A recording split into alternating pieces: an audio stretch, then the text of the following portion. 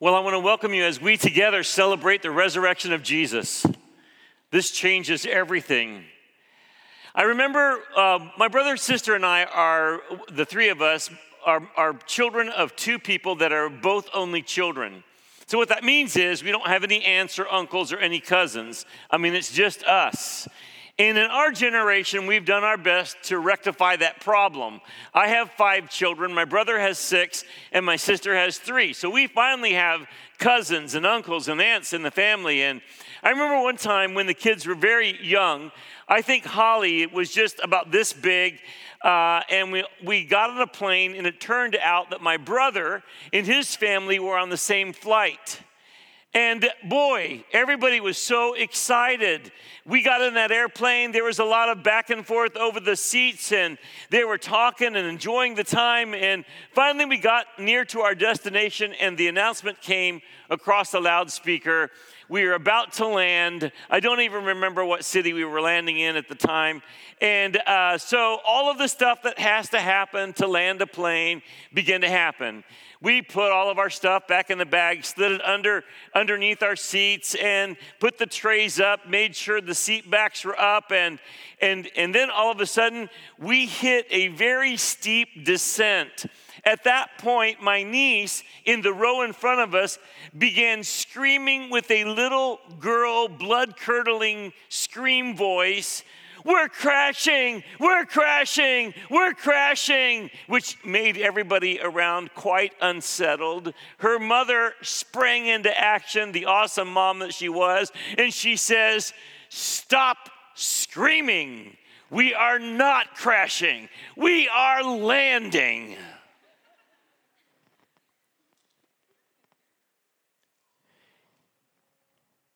Do you ever wonder if the flight you're on is crashing? If your life is compared to a flight, do you ever worry that things aren't going well? And you're afraid at the very end of this, because you all know what happens at the end. Do you know what's going to happen at the end? We're all going to die. Is it possible to not crash and burn in this life? Is a safe landing possible?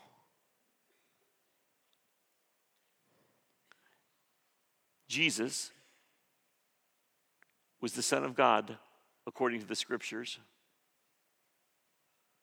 And he came, and he went to a cross. And it seemed as if he knew exactly what was going on.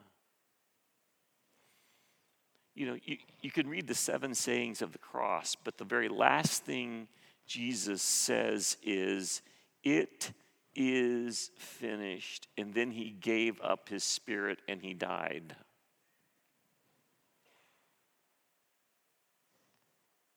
There seemed to be an agenda, a plan. And when he died, all of his disciples and the people around him thought, well, it is finished. It's over. We had high hopes that he would be our rescuer, our redeemer, our savior, but now he is dead. But then Matthew 28 happens, beginning in verse 1. Now after the Sabbath, as the first day of the week began to dawn, Mary Magdalene and the other Mary came to see the tomb. And behold, there was a great earthquake, for an angel of the Lord descended from heaven and came and rolled back the stone from the door and sat on it. And his countenance was like lightning, and his clothing as white as snow. And the guards shook for fear of him and became like dead men. But the angel answered and said to the women, "Do not be afraid, for I know that you seek Jesus who was crucified. He is not here, for he is risen. As he said, come see the place where the Lord lay, and go quickly and tell his disciples that he is risen from the dead, and indeed he is going before you into Galilee. There you will see him. Behold, I have told you. This changed the hope of mankind forever. In the early church, as they began to realize that Jesus, he died. It was awful. But then he rose again. They developed this tradition that we don't use often, but if you've been here before at Easter, you might have heard this before. We're going to do it again because I love it. Come back next year. Likely we're going to do it again. They developed this greeting that went like this. Someone would say, he is risen, and you would respond, he is risen indeed. Have you got it? So if I were to stand up here today and say to all of y'all, he is risen, you would respond by saying, and indeed he is. And now we have hope. You know, the truth is, life is a struggle. We're always wondering, are we crashing or are we landing? Is it possible for us to have a peace? Are you believing in Jesus as your Savior and Lord? It really comes down to that. If you have not, then perishing is the option. But if you will put your faith and trust in Jesus and believe in him, even though the flight might get bumpy and things might be uncertain, you don't have to crash, you can land because Jesus takes over. Now, I think people all over the world are asking these questions. There's a guy that was part of a musical band. I don't know if you've ever heard of this band, but his name was George Harrison. Anybody ever heard of a band with a guy named George Harrison in it? Have anybody guess? Who do you think? The Beatles. Have you ever heard of the Beatles? What's wrong with y'all?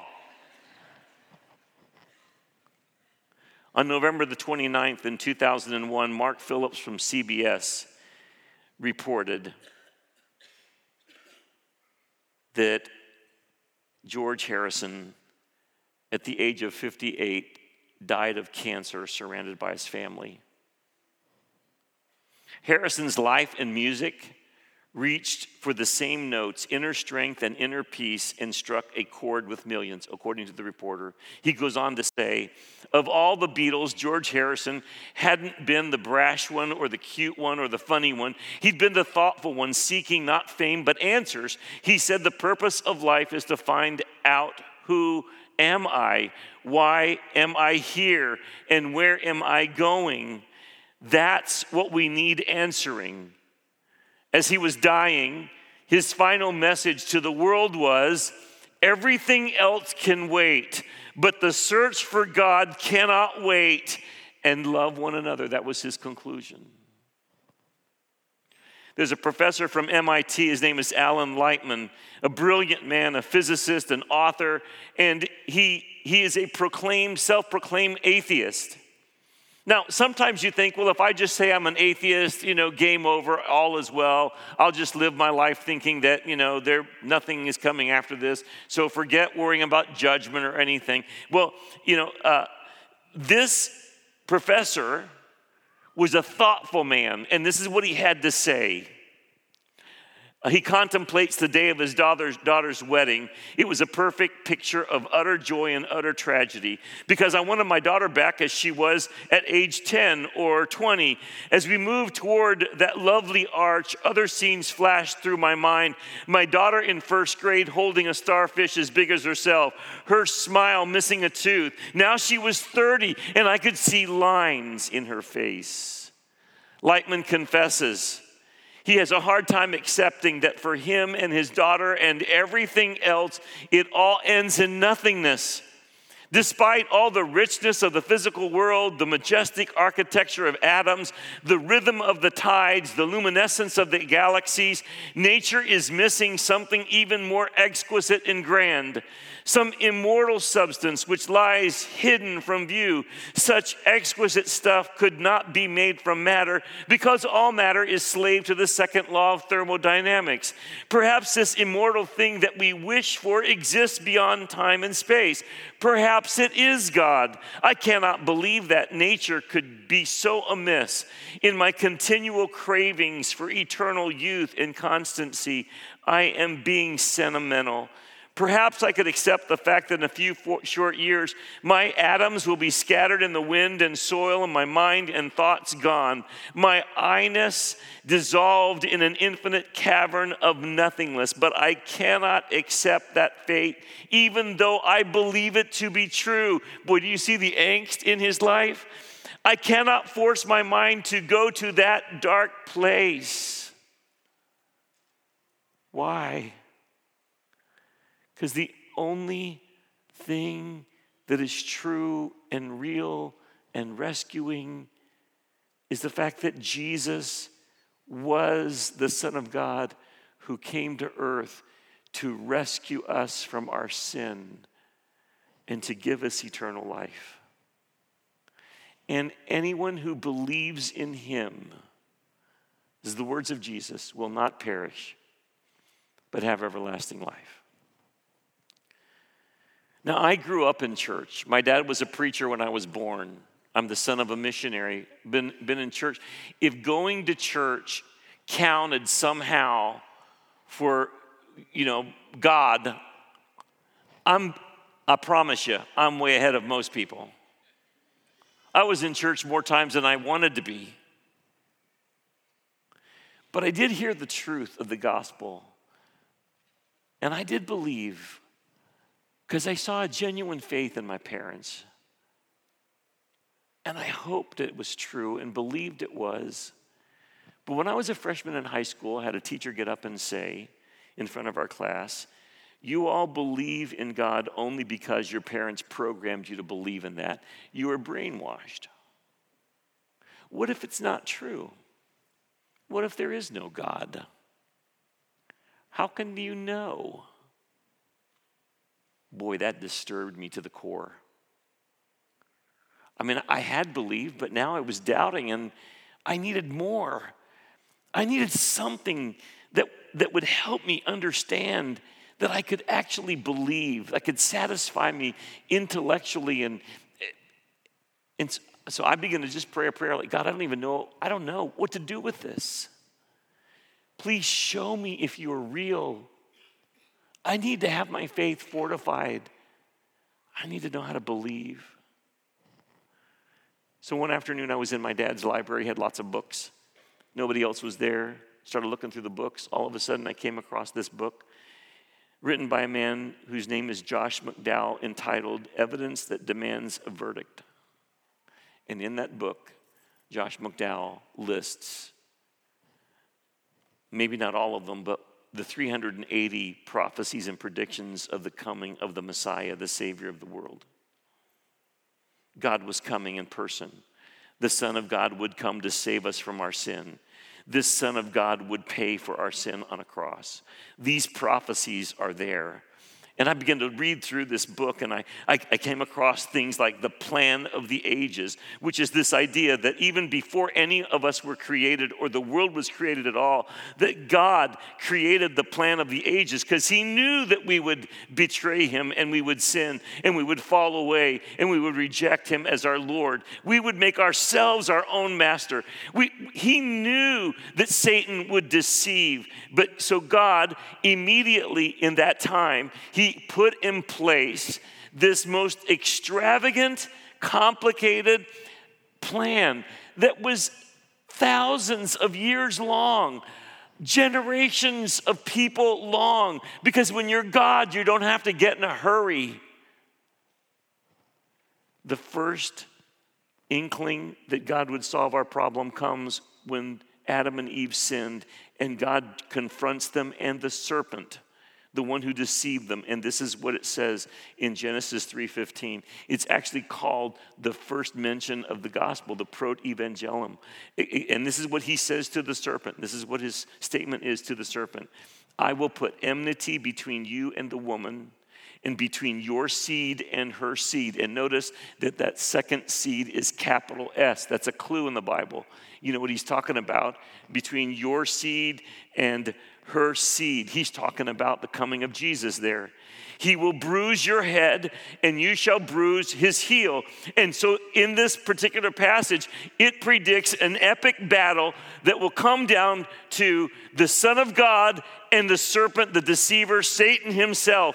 And in that battle, the serpent will bruise the heel of the Son of God, but the Son of God in the process will crush the head of the serpent. Now let me ask you a question. How do you kill a snake?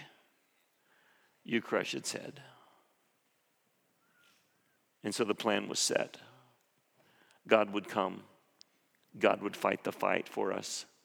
He would destroy Satan, the power of sin, and he would win. And then the prophecies begin to unfold. 380.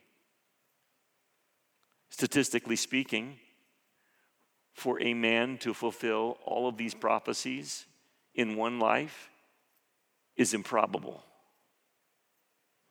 It just didn't happen by chance. This is where I begin to get excited and my faith began to quicken. As a freshman in high school, you will recognize some of these prophecies most likely. When we celebrate Christmas, here's what we hear. Behold, a virgin will conceive and bear a son. There we go. He would be born in Bethlehem, but he would be from Nazareth. But out of Egypt, God would call his son. How in the world do you take one family, let them be from Nazareth, be born in Bethlehem, that's not in Nazareth, and he would then be called out of Egypt? And then you read the narrative of the birth of Jesus. Mary and Joseph, who were from Nazareth, go to Bethlehem because a far and distant Caesar of Rome commanded that a census be taken, and they go to Bethlehem, and the baby is born. And then Herod hears from the wise men, after the angels announced a king was born in Bethlehem, that another king has been born, and so he orders the killing of all of the young children. And in the night, the angel tells Joseph, get up now, take Mary and her son, and go to Egypt. Amazingly, these complicated, intricate parts of the prophecy of the Messiah are fulfilled. Those are just a few. When it comes to Jesus' life and his death, here are some of the things we read. Psalm 41 says that he would be betrayed by a friend. Can anybody think of the man who betrayed Jesus? His name is Judas. He was one of the 12. He was a friend of Jesus. His betrayer would be paid 30 pieces of silver. In Zechariah, it says that it would be 30 pieces of silver. In the Gospels, 30 pieces of silver were given to Judas. It says in Psalm 22 that his hands and his feet would be pierced. What in the world is going on with that? In 587 before Christ, when this prophecy of in Psalms was written, there was no such thing as crucifixion. Nobody even knew about that. But here it's predicted before it was sort of invented by the Romans. And Jesus was horrifically executed through the crucifixion that the Romans did. His hands and his feet were pierced. In Psalm 22, it describes that all who see me will mock me. They'll hurl insults, shaking their heads. He trusts in God. Let the Lord rescue him. Let him deliver him, since he delights in him. Those words are very similar to Matthew 27. When the elders said, he saved others, why can't he save himself? The truth was, Jesus hanging on the cross was God. He could have come down at any time, but he was working out a plan with precision. It even says in Psalm 22 that one of the cries of Jesus from the cross would be this: my God, why have you forsaken me? This takes place in Matthew 27:46. It even says that he would cry out in thirst. Psalm 22:15. My strength is dried up like a potsherd, and my tongue sticks to the roof of my mouth. You lay me in the dust of death. In Matthew 27, Jesus says, I thirst. They raise up a stick with a kind of like a sponge, hyssop on the end, and it was sour vinegar, and Jesus received that just to get a little bit of moisture into his mouth so that he could complete the plan. And he says, "It is finished." He precisely finished the plan. And then he gave up his spirit. More predictions about Jesus were fulfilled in Zechariah. It says that in Psalm it says that no bones would be broken. And in Zechariah it says they will look on him in whom they have pierced. You know, the soldiers came around because the way you die on a cross is slow and awful, and the people wanted these three men on a cross to die quickly because Passover was coming. And so what they would do is, because the way that you even continued to live in excruciating pain was you had to lift up with your feet and stretch out to exhale and inhale, and it was incredibly painful, but it was the only way, and the natural response of the body was to do that. And so what they did is they would come around and they would break the legs of the people on the cross so that they could no longer, with broken legs, raise up and exhale and inhale, and they would suffocate quickly. Do you know that Jesus actually died before the command to go break their legs took place? So when the soldiers came to break their legs, they looked up at the cross and said, "He's already dead. We don't need to break his legs." But just to be sure, you know what they did? They took their spear and they pierced his side, fulfilling two prophecies. No bones would be broken, but his side would be pierced. You know, as a freshman, as I read through some of these predictions and prophecies, I didn't have the faith to believe that it just so happened, because it was precisely predicted. And Jesus fulfilled them all and cries out, "It is finished." Boy, I tell you what, that was the most complicated, long-term plan ever in the history of the world was finished by Jesus on the cross. People thought, well, he's finished. Yeah, he died. No, the elders thought, yeah, thank the Lord that's finished. That guy was a problem. The Romans said, I'm glad he's finished because, boy, he gave us a lot of extra work. I think the devil might have even thought, well, he's finished. Maybe I win. But then Sunday came. After completing the path of redemption, he rose again. And there was an enduring hope. Justice had been satisfied. He had to die to pay for our sin. 1 Peter 2:24, who himself bare our sins in his own body on the tree, that we, having died to sins, might live for righteousness, by whose stripes we are healed. And then lastly, what does it take to be saved? Jesus puts it this way. This is one of my favorite verses, John 3:16 and 17. For God so loved the world. You think God's ticked off at you? Yeah, maybe he has good reason to be mad at us, don't you think? Is he disgusted by you? Is he disgusted with me? Jesus says in John chapter 3, let me just tell you what really is going on in the heart of God. For God saw us in our sin, in our humiliation. He saw the things you and I would never want to tell anybody about. And this is God's response. God so loved the world. For all have sinned and fall short of the glory of God. But God so loved the world that he gave his only begotten Son, that whosoever believes in him should not perish but have everlasting life. For God sent not his Son into the world to condemn the world, but that the world through him might be saved. There is a God. He had a plan. He knows we're a mess.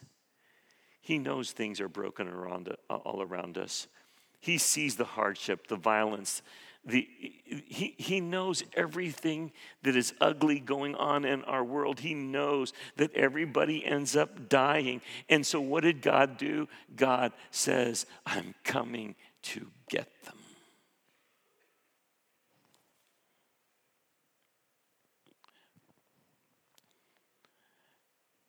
On August 16, 1987, one of the worst aviation accidents took place in Detroit. Northwest Flight 225 took off from Detroit and it crashed. One survived out of 155 people. A 4-year-old little girl from Tempe, Arizona, named Cecilia. When the plane crashed, the rescuers at the scene couldn't believe that anybody would survive. In fact, as they went through the wreckage, they discovered little Cecilia, 4 years old, strapped in her seat. And they thought, there's no way this girl was on the airplane. But they checked the manifest, and sure enough, Cecilia, her mom, her dad, and her brother were all on that flight. And somehow, some way in the wreckage, she was still alive. So they began to try to figure out how in the world. And they came to conclude this, that even as the plane was falling, Cecilia's mother, Paula, unbuckled her own seatbelt, got down on her knees in front of her daughter, and wrapped her arms around the body of Cecilia and would not let go. And the impact of the explosion killed her mother, but somehow she survived. You know, God knew in order to save us, he would have to get on the doomed flight we're on. And he would have to bear in his body the brokenness of this world, sin and evil, and he wrapped himself around us so that we could survive. Jesus was on a mission. It had been carefully planned from the beginning of time. God knew that human beings would disobey him, but he loved us so much, he found a way, and the way was Jesus. Jesus crushed the head of the serpent, and then he rose again the third day. This is why we have hope. I love the story of people who come to Christ and their lives are changed. For instance, one of the greatest actors in Hollywood was a guy by the name of Steve McQueen. Anybody here ever heard of Steve McQueen? Raise your hand. Well, there's some old movie aficionados in the room and some old people. In 1974, Steve McQueen was the king of cool. I mean, look at that guy. He was the highest paid actor in the world. He had it all, money, fame, power, but he admitted that something was missing in his life. So he moved to a small town in California to get away from the Hollywood scene he found so empty. Nothing had satisfied him. His soul was still looking for home. He even refused to read scripts. And in fact, he said, okay, in order for me to read a script, you have to pay me $50,000 just to read the script. Doesn't say I'm going to take the script. He thought that would just dry up all of the offers. In fact, the opposite happened. He became even more popular, and they were sending him scripts all the time to read. It was during this time, he was trying to escape from the emptiness of Hollywood, that he bought this special plane. I mean, now Steve McQueen was a cool guy. He was a race car driver, a motocross driver, and if he was going to learn to fly, he wasn't going to fly no ordinary plane. This would be a special plane. And there were few people who knew how to fly this special plane. And so he started looking for someone to teach him how to fly. He finally found this cantankerous man in his 60s who knew how to fly this plane by the name of Sammy Mason. And when Steve McQueen called Sammy Mason and asked if he would be willing to teach him how to fly, Sammy Mason said no. His son overheard him and said, Dad, are you kidding me? That is Steve McQueen. You need to teach Steve McQueen how to fly. And so he agreed, okay, I'll teach him how to fly. During the process, he became close friends with this guy. McQueen began to sense something different about Mason, and one day he asked him directly, what is your secret? Mason told him, well, I'm a follower of Jesus Christ. And because McQueen had such respect for Mason, he began to attend the church that he went to, the Ventura Missionary Church. He would sit in the balcony mostly and keep to himself. After about 3 months, he finally introduced himself to the pastor, Pastor Leonard DeWitt, and he asked if he could have lunch with him. And at that lunch meeting, McQueen peppered the minister with all kinds of questions. McQueen wanted to know if the Bible could be trusted. He wanted to know if all of his sins really could be forgiven. He wanted to know what it was like to be a Christian and what that would look like. And at the end of that meeting, Pastor DeWitt asked McQueen if he had ever accepted Christ as his Lord and Savior. And McQueen told DeWitt that one morning, when he had given the invitation, he felt convicted by the Spirit and went forward. This is what Steve said. When you invited people to pray with you to receive Christ, I prayed. So yes, I'm a born-again Christian. McQueen was beginning to grow in his faith when he got this horrible news that he had cancer. His cancer was so advanced, the doctors couldn't offer him much hope or any kind of treatment, really. Now, he was Steve McQueen, and so he didn't want to give up on life, and so he decided to go to Mexico for some alternative treatments. And McQueen would share his faith with people during his illness. He wanted people to know how Jesus had changed his life. Just before he died, he flew in a small plane to a hospital in Mexico for surgery. And he met Billy Graham earlier, and he asked Billy Graham if he would be willing to come and pray for him before he went in for surgery. And Billy Graham met him at the airport just before he left. In that conversation, he mentioned to Billy Graham that he had misplaced his Bible, and he regretted that he did not have a Bible to take with him. Billy Graham gave Steve McQueen his own Bible. Steve had surgery, but did not survive. But he died with Billy Graham's Bible in his hand. Steve McQueen did not crash. He said, my only regret was that I was not able to tell others about what Jesus Christ did for me. Why didn't he crash? Because he did what Jesus said we have to do.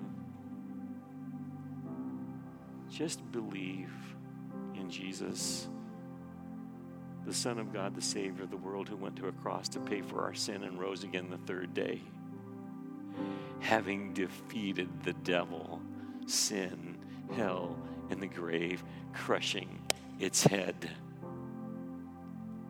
for us.